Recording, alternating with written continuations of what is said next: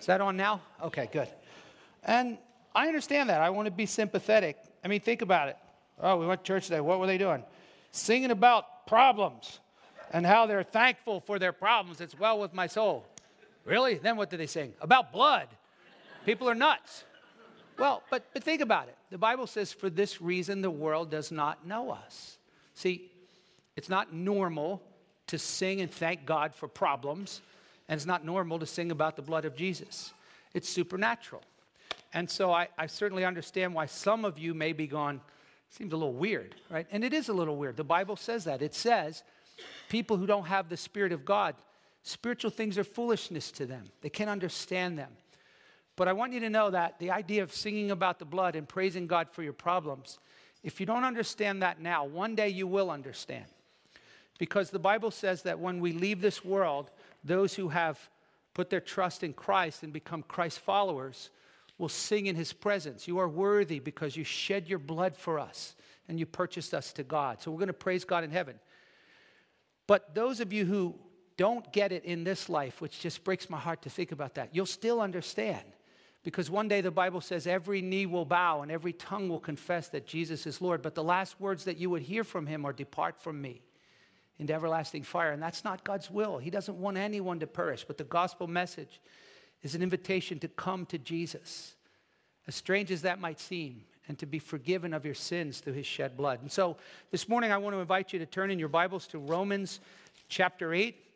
And if you're visiting or just getting started, we're studying our way through the book of Romans. So many people, when they first visit a church like this, and it's not unique only to our church, but to many churches, much like the one I grew up in, the idea of learning from the Bible was just so new, like, wow, I actually learned something. So we invite you to take this Bible. You can keep it, read it with your family, talk about it, and certainly put it into practice in your life. Believe it.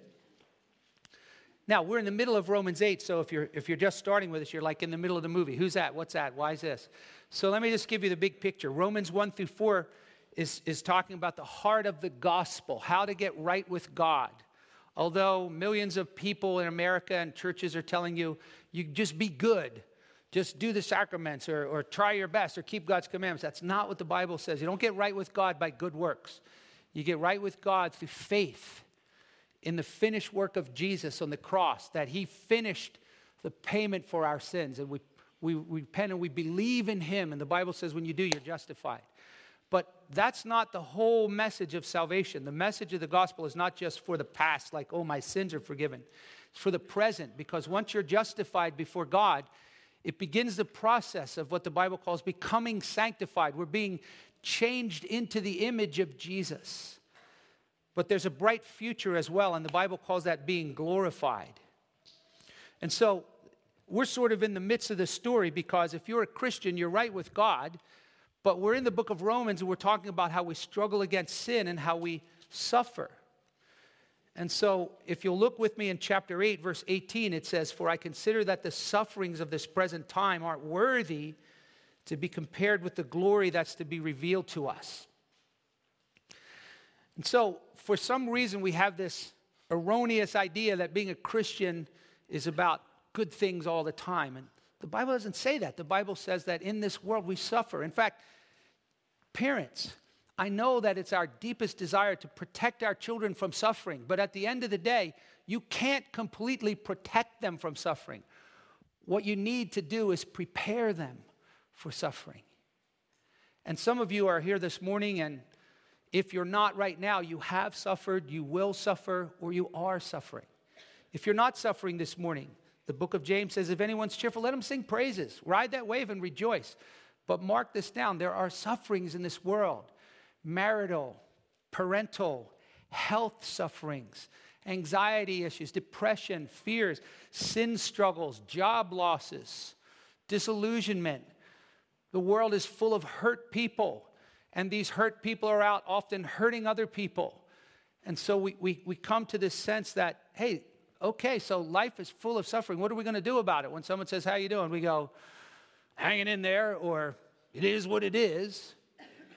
Or what Paul does, and through the Holy Spirit's leading, he describes to us the indescribable beauty of the future. He doesn't say, hey, just do this, this, and this, and all your sufferings will go away. He says, remember this, that the sufferings you're going through right now, they don't even hold a candle to what's coming. And so he describes the indescribable beauty of the future glory that awaits us. But then he says this, the Spirit of God is helping us during that time as we suffer and struggle in this life. Our salvation has begun, but it's incomplete. And we're frustrated, and sometimes we're disoriented, and some of us lose hope because we forget the big picture.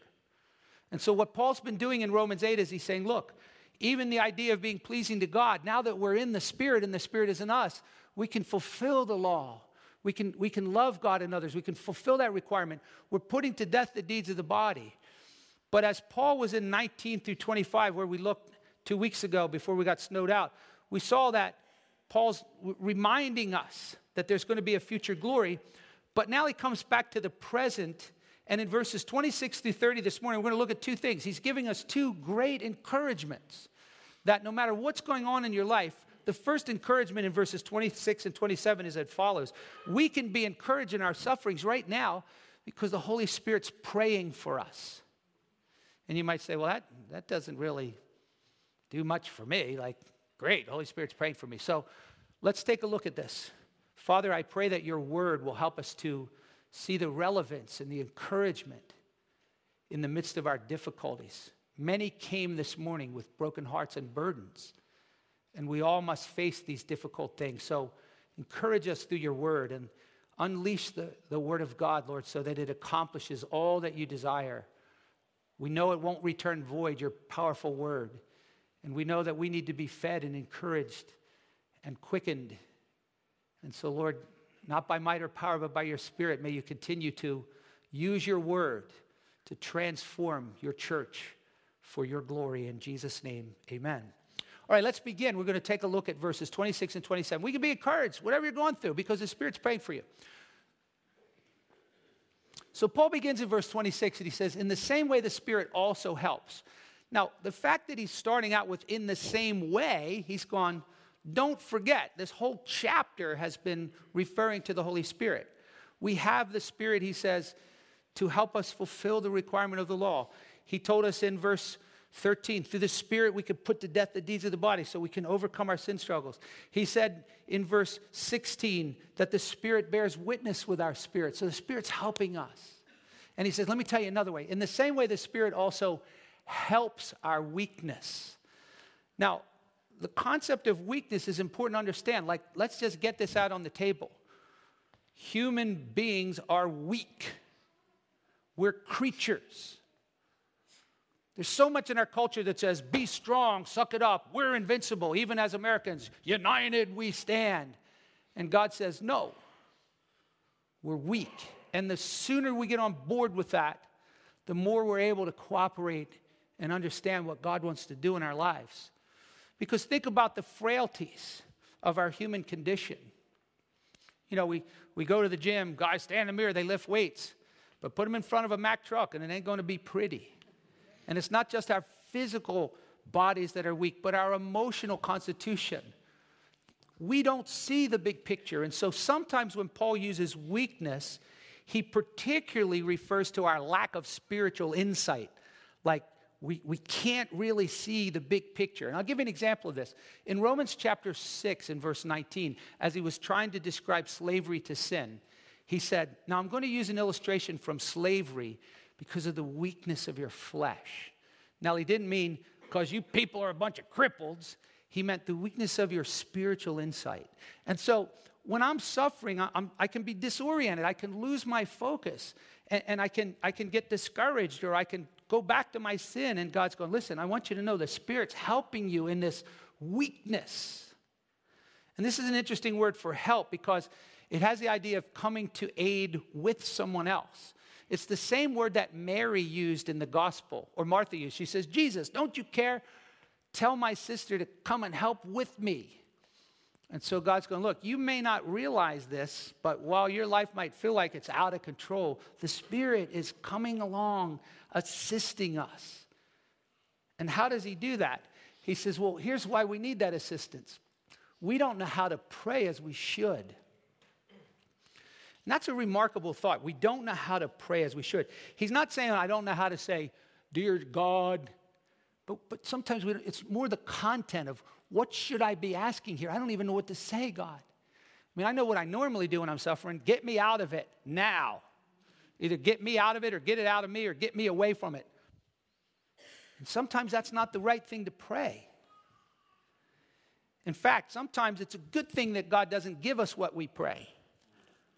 I learned this a few years ago when my kids moved to Arizona, my daughter and my grandkids. My heart ached to be beside them. And you know rule number 1, never follow your kids, right? But the aching of my heart and some circumstances caused me to pray, Lord, oh Lord, could I be beside them? Good thing God didn't answer that prayer, because now I'd be down there and they're back here. And I'd be holding the bag. What just happened? Martin Luther once said this. He said, it's not a bad thing, but actually a good sign if the opposite of what we pray for appears to happen. And he said, and it's not always a good sign if what we pray for always is fulfilled, because God's will far excels our counsel and our will. So sometimes we don't know what to pray. God, my kid, my spouse, my job, my health, I don't know what to pray. And he says, but the Spirit himself, he intercedes for us with groanings too deep for words. Now, this word intercede means to come on behalf of another person. Okay, now, but I like this phrase, with groanings, because I never thought about this before. But the Holy Spirit, because he's the third person of the Trinity, we know he has feelings, right? But the only time I ever talked about his feelings was the Bible says that when we sin, we grieve the Holy Spirit. But this word groanings literally means to involuntarily express great concern, to sigh, right? Give you an illustration. Your kid is up in the bottom of the ninth. I know it's a T-ball game, but it's still important, right? Bottom of the ninth, bases loaded, right? All the parents are like, Billy, Billy, and Billy strikes out. And you go, why? You're not in pain, but because of your love, you have this involuntary expression of groaning in your soul because you empathize with their pain. What a cool thought, that as I'm struggling, the Holy Spirit, he sighs, not for himself, but for me. And then as he sighs, his groanings are too deep for words, but his thoughts toward God are directed in prayer for us. It's a wonderful thought that in the midst of my pain. Now, when it says too deep for words, it's really just one word in the original. It means unexpressed or wordless. So I don't think here, some people think this is talking about when you speak in tongues, you're groaning in tongues to God. And I'm going, I don't think so here for two reasons. Number one, that would mean only certain people can get this, because 1 Corinthians 12 says not everyone speaks in tongues. But secondly, it says, it literally means wordless. Now, whatever you do with tongues, they're still words. They're not wordless. So it's just a wordless, sighing prayer that the Holy Spirit offers up. And then it says, he who searches the hearts knows what the mind of the Spirit is. Now, I find that interesting, because God could have just said this. He could have said, the Spirit's praying for you, and God knows what the Spirit prayed. But listen to what it says about God. It says, he who searches the hearts. That's a theme throughout the Bible. That the living God is constantly looking down upon humanity. And he has a focus that's deeper than just what we're doing on the outside. But he searches our hearts. The Bible says the eyes of the Lord run to and fro throughout all the earth. God sees beneath the surface. Hebrews chapter 4 says, all things are open and laid bare before the eyes of God with whom we have to do. Now that's kind of like, what do I do with that? That can be like a two-edged sword. On the one hand, that could be comforting, right? Like, oh, God, nobody knows but you know. No one understands but you know, God, you know my heart. On the other hand, it could also be concerning. God, you know my heart. You know my motives. Everybody else might think I'm a dandy guy or girl, but you know what's going on the inside. And that's why the Bible tells us to examine ourselves regularly, to pay careful attention to our hearts and to pray to God to search me, O God, and know my heart. And so I just want to encourage you, if you're a Christian, God is constantly, now this is not designed to terrify you, but to keep us on check and to say, bring your sins before the Lord and ask forgiveness. And when you find motives that aren't pure, ask God for your help. And when you're struggling, know that God is searching our hearts and he knows what the mind of the Spirit is. Now, the word mind there is not like his brain, but this word literally means his mindset, his way of thinking, his intentions and aims. So God's saying, look, I know you're having a hard time, but my Spirit, he's praying for you with these sighs. And God knows what his intentions and his mindset are. He knows what the Spirit's frame of reference is. And of course, that's because they're eternally related. It's like my wife and I, a while back, we were playing. There's so many games that are like giving clues to one another, and then, you guess it, right? Like taboo. So my wife and I were playing my son and his girlfriend, right? And we're slaughtering them. And it's easy. Here's why. Not because we're smarter, but because we got 30 years of relationship. So all I got to do, it's the kind of coffee we drank when we were in Austria. Boop, So because we know one another's mindset from time together. God knows the mind, the intentions, the frame of reference of the Holy Spirit. So he's not like, what? What are you trying to say, Holy Spirit? There's this great connection. So as the Spirit directs these prayers to God, it says God knows what the mind of the Spirit is because he intercedes for the saints. So I'm going, I don't know what to pray. But then it says he intercedes. And what that means is that he himself, he comes to God and makes a request through contact. So he takes my prayers to God and he says, God, this is what they really need. And I'm down here going, God, this is what I want, or this is what I hope you'll do. And the Spirit's going, this is what they need. Now, interestingly, in the text, the original language just says he intercedes according to God. And I'm going, huh? What's that mean? He prays for me according to God. Don't worry about it. He's praying according to God. So I think the translators, most translations add this phrase, and I think this is good. He intercedes according to the will of God. Now, this idea of the will of God ought to be something that you and I think about. If you're a Christian, you should be thinking about the will of God. Like, wonder what God wants me to do in this situation. I wonder if God doesn't want me to be doing this anymore, or if I should start doing this because this is the will of God. Here's a scary thought. If throughout the weeks of your life, you never think about the will of God, I want to give you a sober warning. Jesus said, not everyone who calls me Lord will enter the kingdom of heaven, but those who do the will of God, those who do the will of my Father. Now, it's not like we suddenly try to go, I'm going to do the will of God. When you become a Christian, God changes your heart, and the Spirit of God begins to create within us an interest and desire in the will of God. And yeah, we drop the ball and we fumble around, but at the end of the day, we have, as Thomas Schreiner said, an inexpressible longing arises in our hearts to know and do the will of God. I mean, that's just Christianity 101. The Spirit gives me a desire to do the will of God, okay? But in the midst of me struggling around, I'm encouraged to know that God is still able to accomplish his will because the Spirit of God is praying for me according to the will of God. Now, just as a side note, Paul's going to later add that Jesus also prays for us. Look down in verse 34. It says, Jesus died and rose, and he's at the right hand of God. So Douglas Moo said something I thought was cool. He said, there's a little distinction between what the Spirit prays and what Jesus prays. They're both praying for us.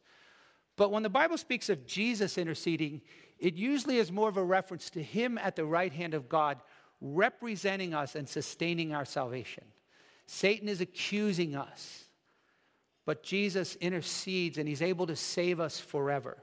So Moo says, the one in heaven, the Son of God, intercedes, defending us from charges that are brought against us. He guarantees our salvation in the day of judgment. But the Holy Spirit, he's in our heart, and he's praying us through the difficulties and uncertainties of life on earth. So, okay, first thing we learned today is, hey, as a Christian, I can be encouraged because I might feel like, man, I don't know what I'm doing and I'm messing up. And God's going, listen, I'm praying for you. I got this. You're secure, and you should be encouraged because I'm accomplishing my will in your life. But the key theme is he says, we don't know how to pray. But now in verse 28, he's going to say, but I'll tell you one thing we do know. And that's the second thing God wants you and me to learn this morning. We don't know how to pray, but we can be encouraged because the Spirit's praying. But one thing we do know, and this is really encouraging, we do know this. We know that in our sufferings we can be encouraged because of God's promises and his purpose, okay? Now, some of you may have not yet learned how to find comfort and encouragement in God's promises, but this is a really important part of being a Christian. God's promises are precious and magnificent. Picture a basket full of delicious fruit, okay? But unless you claim and embrace those promises by faith, they will not benefit you. The author of Hebrews said in Hebrews 4:2, the word preached did not benefit those in Israel because it was not mixed with faith, right? So God makes these promises to you and me, but our response is to pull them out of the basket and Velcro them to our souls and say, okay, I believe that. I'm not going to go by how I feel. I'm not going to go by how my circumstances look. I have this precious promise from God, and these promises relate to his big purpose. So God goes, listen, this morning, you might be like feeling out of control, but let me remind you of my promises and my purpose. So let's look at them. Paul says, and we know that God causes all things to work together for good. Now, that's a great promise. We don't know how to pray, but God is causing, literally, it says, all things work together for good, okay? So the word working together has the idea of let me find it here. Oh, wrong page, here we go. It literally means to engage in cooperative behavior, okay? So something bad happens in my life. Okay, that wasn't an accident. God permitted it. And Satan might say, I want to ruin him. And God's going, because that has to work in cooperative behalf with every other circumstance. I got this whole thing. So nothing comes into my life by accident. Oh, why did you let me get abused? God's going, oh, I missed that one. I can't say, oh, he did that on purpose. But everything that happens in our lives, he orchestrates it and causes it to work together for good. And this doesn't mean that the good will always be recognized in this life. Like I can't go, oh, well, this happened because this is why. I just have to take that promise and say, all right, it looks very ugly to me. It's kind of like a little girl once looked up into heaven. She goes, Mother, look at those beautiful stars. Heaven must be so beautiful. And she said, honey, that's only the backside of heaven. The other side is more beautiful. It's kind of like my wife used to do a lot of needlepoint. Now, super needlepoint is when you can do needlepoint and on both sides there's a beautiful picture. But normal needlepoint on the other side ain't so pretty, right? So if you're looking at the back of a needlepoint, you see knots and messes and doesn't make any sense. And, you're trying to be encouraging. Oh, honey, that's that's interesting, right? But then she flips it over and you see the picture. And so from my perspective, I might be going, God, I have no idea what you're doing in my life. I see knots and messes. And God goes, yeah, but I'm making all things beautiful in my time. I'm causing it to work together for good. Will you trust me in this? And then it sort of gets squirrely because it says, he causes them to work together for good to those who love God. And then you're like, oh, so see, this is only for some Christians. Dang, I'm not really real happy with God because he's really messed up my life. So I don't even get these promises. Can I assure you right now that phrase, those who love God, is all inclusive. That's a verse that basically is just another way of saying everyone who's a Christian. In Ephesians 6, the Apostle Paul said, anybody who doesn't love Jesus, let him be accursed. It's just all Christians are those who love God. Now, does that mean that I effuse with bursting affections for him every moment? Of course not. Right? If you only measure love by that way, your marriage is going to be in trouble, right? You can be mad at someone, but you still love them, right? Now, so when the Bible speaks of those who love God, the thing that's important is to understand here that that is not based on our initiative, right? We're not having a rally here where I'm going, come on, guys, let's go out there and love God. Loving God is absolutely a reaction and a response to his love, right? In fact, this is how Paul qualifies those who love God. Those who love God, that is, those who are called according to his purpose. So loving God is always a secondary response to his initiating love for you. The Bible says we love him because he first loved us. So if sometimes you're going, I don't feel much love for God, stop focusing on how you feel toward him and start focusing on how he feels toward you. And if you're not sure, don't go by your circumstances. If you love me, I get a new job. Look at Calvary and ask Jesus, how much do you love me? And he'll go, this much. God loved us so much that he sent his son, and Jesus shed his blood willingly to die so that I don't have to go to hell, and to give me life and have a relationship with me. So I go, okay, so God's working everything to good to those who are Christians. And we become Christians because he initiated it. He called us. Now we're going to learn in the next verse that calling is this effective work that God does. I became a Christian not because I chose to, only of my own initiative, but I chose to because he called me. And then he says we're called according to his purpose. So again, whatever's going on in my life, I can be encouraged as a Christian because God's orchestrating it for his good purpose. Now, what is his purpose? Well, Paul's going to develop that. He's going to show us that God's ultimate purpose in verse 29 is to conform us to the image of Jesus. Those whom he foreknew, he predestined to become conformed to the image of Jesus. Now, this is important. Whoever told you that God's goal in your life is your happiness, it's wrong. I've had people say to me, God doesn't want me to be unhappy in my marriage. And I'm going, really? Remind me which verse says that. Or how about this? God doesn't want me to be unhappy. I go, really? I'm not sure where you got that. There will be times where we will be unhappy. Because God's greatest goal is not my happiness, it's my holiness. It's that I become conformed to the image of Jesus. But as I am becoming conformed to the image of Jesus, ultimately, my holiness will lead to eternal happiness. And so if I can say, okay, God's goal then is to transform me into the image of Jesus. He's not so even concerned about what I do, but who I am. And as I look to the gospel, the Bible says I'm being transformed into the image of Jesus. Before Adam sinned, he was created in the image of God, and he was a small reflection of Jesus. But then when he sinned, the image of God was twisted and marred. But when we become a Christian, the Bible says we are now being renewed into the image of Christ. And that will culminate when Jesus comes back and he changes me into his image completely. So this passage has been called by theologians the golden chain. They're linked together. One thing leads to another. So let's look at how God's purposes unfold. He says in verse 29, listen, here's why we can be encouraged. Because those whom he foreknew, he predestined. Now some of you are going to go, oh, I don't believe in predestination. Please don't ever say that. How can you not believe in predestination? It says he predestined you. I know what you mean by that. Some people have a certain view of what it means to be predestined, okay? Some people believe that God just predestined us because he knew you were going to pick him, okay? In other words, he looked into the future and he knew that you were going to believe in him. He foreknew you. And so he said, because... use this, some of you, you're like, I don't know what he's talking about. Romper Room, anybody remember Romper Room? Okay, us old people. She would look through this thing and say, I see Billy and Tommy and all the bitter kids are like, she never called my name. All right, I get it, right?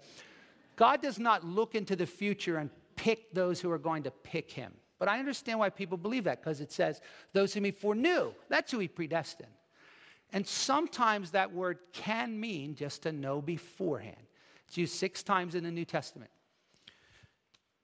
But 4 of those 6 times, it's not talking about this passive, like, I just saw what's going to happen.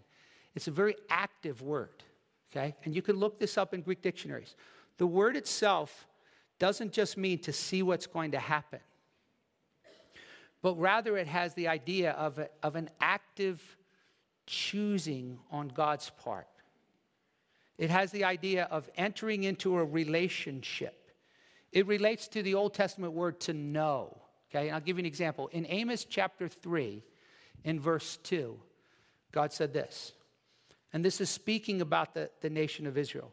He said, you, Israel, only I have known of all the families of the earth.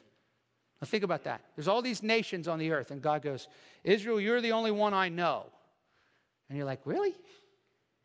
He doesn't know about the Hittites and the Perizzites and the Amorites? He doesn't? No.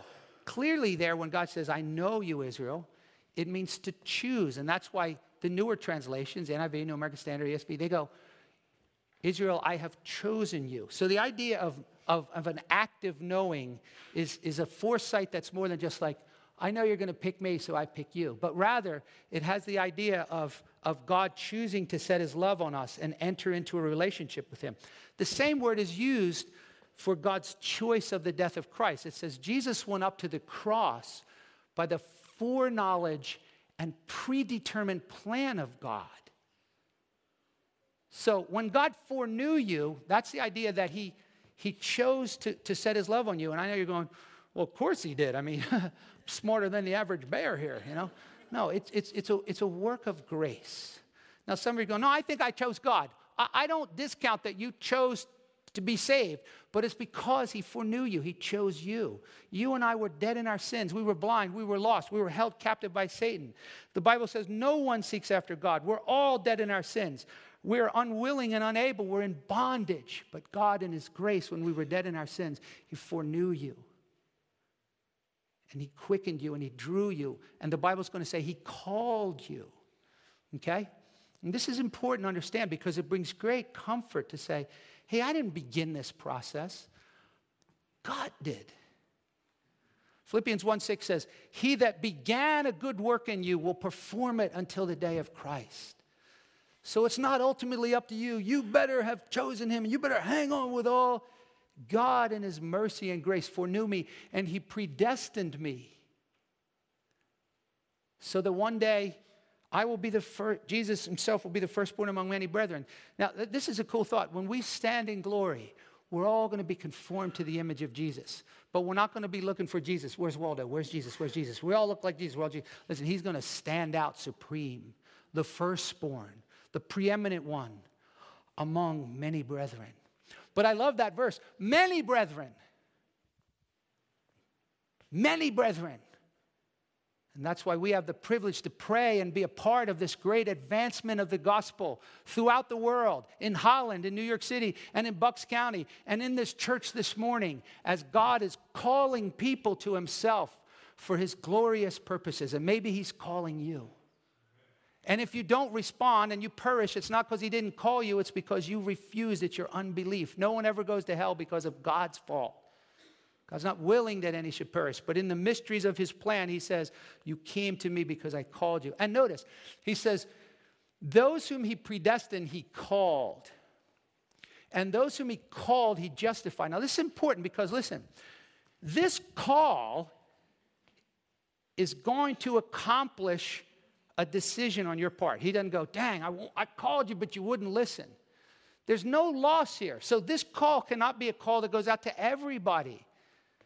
I call that lightning bug salvation. You remember Cam and Mary? Years ago, there was a scientist in the church who, his business, whatever they were doing, they were paying 10 cents a lightning bug. They were doing scientific experiments on lightning bugs, 10 cents a lightning bug. So every night for the entire summer, they would go out and collect lightning bugs in their backyard, right? Now, you're going, that's silly. They paid for their vacation on lightning bugs. You know, I can only imagine the kids are like, Mom and Dad, it's midnight. Get out there, right? We only got 2,000 today, right? But sometimes you remember collecting lightning bugs. You tell your brother, I got 3 of them, right? And then you open up your hand and you're like, dang, there's only 2. There's no lightning bugs in God's golden chain. Those whom he predestined, he called. Those whom he called, he justified. So if you're a believer this morning, 2 things are certain. 1, you're justified. You're forgiven now and forever. You have already been to the judgment bar, and God has declared you forgiven and righteous. You will spend eternity with Jesus. Who will bring a charge against God's elect? God is the one who justifies. What a great thought. I'm already justified. Now, some of you are going, how do I know if he called me? Well, you ought to be thinking about that. Bible says, make your calling sure. So you don't need to know, oh, what a wonderful, wonderful day. It was March 7th. And you just need to know this, that sometime in your past, you responded to the gospel of Jesus. In repentance, faith in Jesus, you said, yes, I do believe. I do believe the gospel of Christ, that he died and rose again to be my Lord and Savior, and I'm willing to trust him and follow him. Now, some of you are going, well, I don't remember when. You don't need to know when it was. You're willing this morning to trust Jesus alone. That's the gospel. You forsake any other hope but Jesus himself, and you believe in him, and you're washed in his blood, and you're forgiven. And if you've done that, you've been justified. But notice this, those whom he justified, he also glorified. What's really cool as we wind this down is that didn't happen yet. See, this great doctrine of being glorified is in the future. That's what we're waiting for. If Jesus comes back right now, glory, glory, those who are dead in Christ will be raised from the dead and given this new resurrection body with flesh and bones, shining with the glory of Jesus. And those of us who are still alive, the Bible says we eagerly wait for the Savior who will transform the conformity of our weak bodies into conformity with the body of his glory. Amen. We're going to be glorified. But Paul put it in the past tense. God put it in the past tense. You can't do that, can you? If something didn't happen, how can you say it like it's already done? Well, we do that. Remember when your sister ate used the end of the milk, right? You poured that bowl of cereal. She didn't tell you the milk's all gone. And you go, you finished the milk. She's going, yeah, I forgot to tell you. And you made an announcement. You're dead, right? But she was still alive, right? You were so certain that her life was about to expire that you pronounced it as though it didn't, but it's already done. Or if you're really eager to please your boss and he says, now I need you to get this project, and this project done. You go, done. And he doesn't stop. You say, no, it isn't. If it was done, we wouldn't be having this conversation because you're speaking with certainty that something in the future is going to happen, right? But we can't do that because humans, our promises fail. But when God says something's done, you can take it to the bank. What a great verse. I'm already glorified. This is why when people say to me, well, Pastor, I believe you can lose your salvation. I'm going, where? Those whom he called, he justified. And it doesn't say, and some of them, dang, they just didn't quite cut it. Them lightning bugs were lost. Jesus said, Father, of all those whom you've given me, I lost none of them. You can take great comfort. Now here's the thing. If that makes you want to go out and go, wow, once saved, always saved. I'll do whatever I want. You probably aren't even in the chain, right?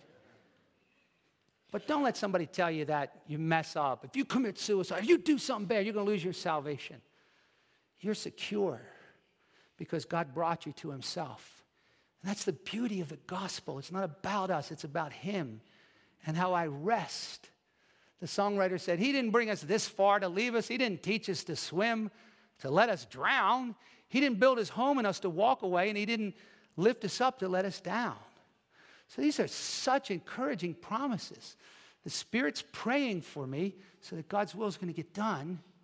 And God has promised me that I'm part of his purpose and that everything that's happening in my life is working together. So whatever you're going through this morning, these sufferings are not obstacles to God's plan. They're articles being used by God to accomplish his purpose. These promises are intended to help us in our earthly journey. Paul's a realist. He knows that victory may lie years ahead from now, Douglas Moo says. And I agree with that. If you want to go to Joel Osteen's church, he'll say, you can have your best life right now. But you're not going to hear that in this church. That's not what the Bible says. God doesn't promise you health and wealth and prosperity right now. But he does promise eternal glory. And we go, oh, God, thank you.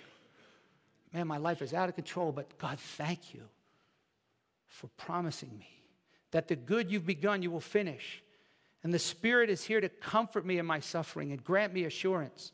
And if you're unduly anxious about your relationship with the Lord, does he accept me?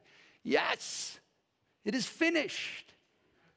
And though you might not understand what he's doing right now, see the big picture. You're already glorified. And so as we close, I want to ask you, okay, how do I respond to that? What do I do? There's a couple things. If you're a Christian, you step back and you go, oh, thank you, God. Can you do that? Just thank you, God, for this marvelous promise. And then you go, all right, I don't know why this is happening or this is happening, but whatever my lot, oh God, I sing, thou hast taught me to say, it is well with my soul. Can you muster up the faith to sing that, to say that to God? And maybe because of the beatings that you've taken in your life, you're just like, I'm so done with God, or I'm just so out. Listen, come back to Jesus. Those of you that are walking with him, hang in there. Listen, we experience unspeakable trauma and sorrow sometimes in this world, but it's not an accident. It's purposeful, even though it's painful. And I wish I could promise you, oh, God's going to tell you why it happened right now. But what a great truth that causes me to go, because of the gospel, Lord, I will surrender and trust you. And I want to live my life and help to work the gospel constantly into one another's lives to help us to grow and become like Jesus and hang in there in the midst of unspeakable pain, knowing that it's done. God's got me in his arms. But also for some of you, God calls people to himself publicly. Jesus didn't ever say, come to me, meet me behind the barn when no one's looking. He said, come, believe, confess me before men. So I want to do something. I don't do this all the time, but this morning as we close, just real briefly, from time to time I just felt the Lord was leading to do this. I'm going to give a public invitation here to respond to God's calling. Now let me tell you what that looks like. The Bible says if you confess with your mouth that Jesus is Lord and believe in your heart, you will be saved. And so maybe you recently have gone, I get it. I do believe in Jesus, but I never really just kind of came out and confessed publicly that I'm a Christ follower. So let me be really clear here. When I invite you to come, this does not make you a Christian, okay? But what it does is it gives you an opportunity to express that, yes, I do want people to know that I am responding to God's call. That, yes, I want to be identified with Jesus. That I am not ashamed to say I believe that Jesus died and rose again and that he's my Lord and Savior. So, first of all, if you've already done that or if you already confessed it to others that you're a Christian, this isn't for you. You don't need to keep doing it. It won't give you I don't know if I was sincere, but if you've never publicly just said, listen, I want to follow Christ, and I want people to know that, and I sense God is calling me, and I recently responded, or this morning I'm responding, then we're going to sing a song called I Have Decided to Follow Jesus. And as we're singing, I'm just going to ask you to come and stand with me. We had 2 people this morning that just came and stood. It doesn't save you, but it is a way in which you can show to yourself and testify before others that, yes, I am a Christ follower. So if God's working in your heart, you're going, what will people think? Really? Don't worry about what people will think. I can tell you what, they're going to praise God. And secondly, if you're going, well, I don't know whether I want to be a Christian. Let me just use some reasoning with you for just 1 second. What good is it if you gain the whole world and lose your soul? Why would you not come to Jesus and give him your life and trust him as your Lord and Savior? And if you're going to do that, no sense going undercover. Just stand out. God's the one working. So the Holy Spirit's going to bring us. If no one comes, I'm not going to go, dang. Because God's the one who calls people to himself. But he may be tugging at you to say, yes. And I've heard many people say, before I knew it, I was walking down the aisle. I don't even know. God was drawing them. So let's stand or stay seated, and we're going to sing together, I Have Decided to Follow Jesus. And don't worry about anybody beside you, whether they're going to follow. If you feel led to stand publicly and say, I have decided, you come and stand with me. Benjamin. I have decided to follow Jesus. I have decided to follow Jesus. I have decided to follow Jesus. No turning back, no turning back. I have decided to follow Jesus. I have decided to follow Jesus. I have decided to follow Jesus. No turning back, no turning back. Let's close in prayer this morning. I'm not discouraged because one of two things is true. Everybody in here has decided already, and so you can leave with great comfort that you're called and the Spirit's praying for you. And I'm also glad that if you have not decided, that you didn't come, because God looks on our heart. And walking down the aisle, that's not the main thing. But if you haven't decided to follow Jesus, please don't put your head down to rest tonight until you make that decision. Father, thank you so much. Lord, we know you love us. We know the gospel is our only hope. And we rejoice as brothers and sisters in the midst of our tears and pain, our confusion and our heartache, that all things are working together for your good, for our good, for your purpose and for your glory. And Lord, our hearts ache for that day when our troubles will be over, our sins will be behind us for good, and we will stand in glory with Jesus. But until that day, help us to grab one another by the arm and to walk together towards the kingdom of God.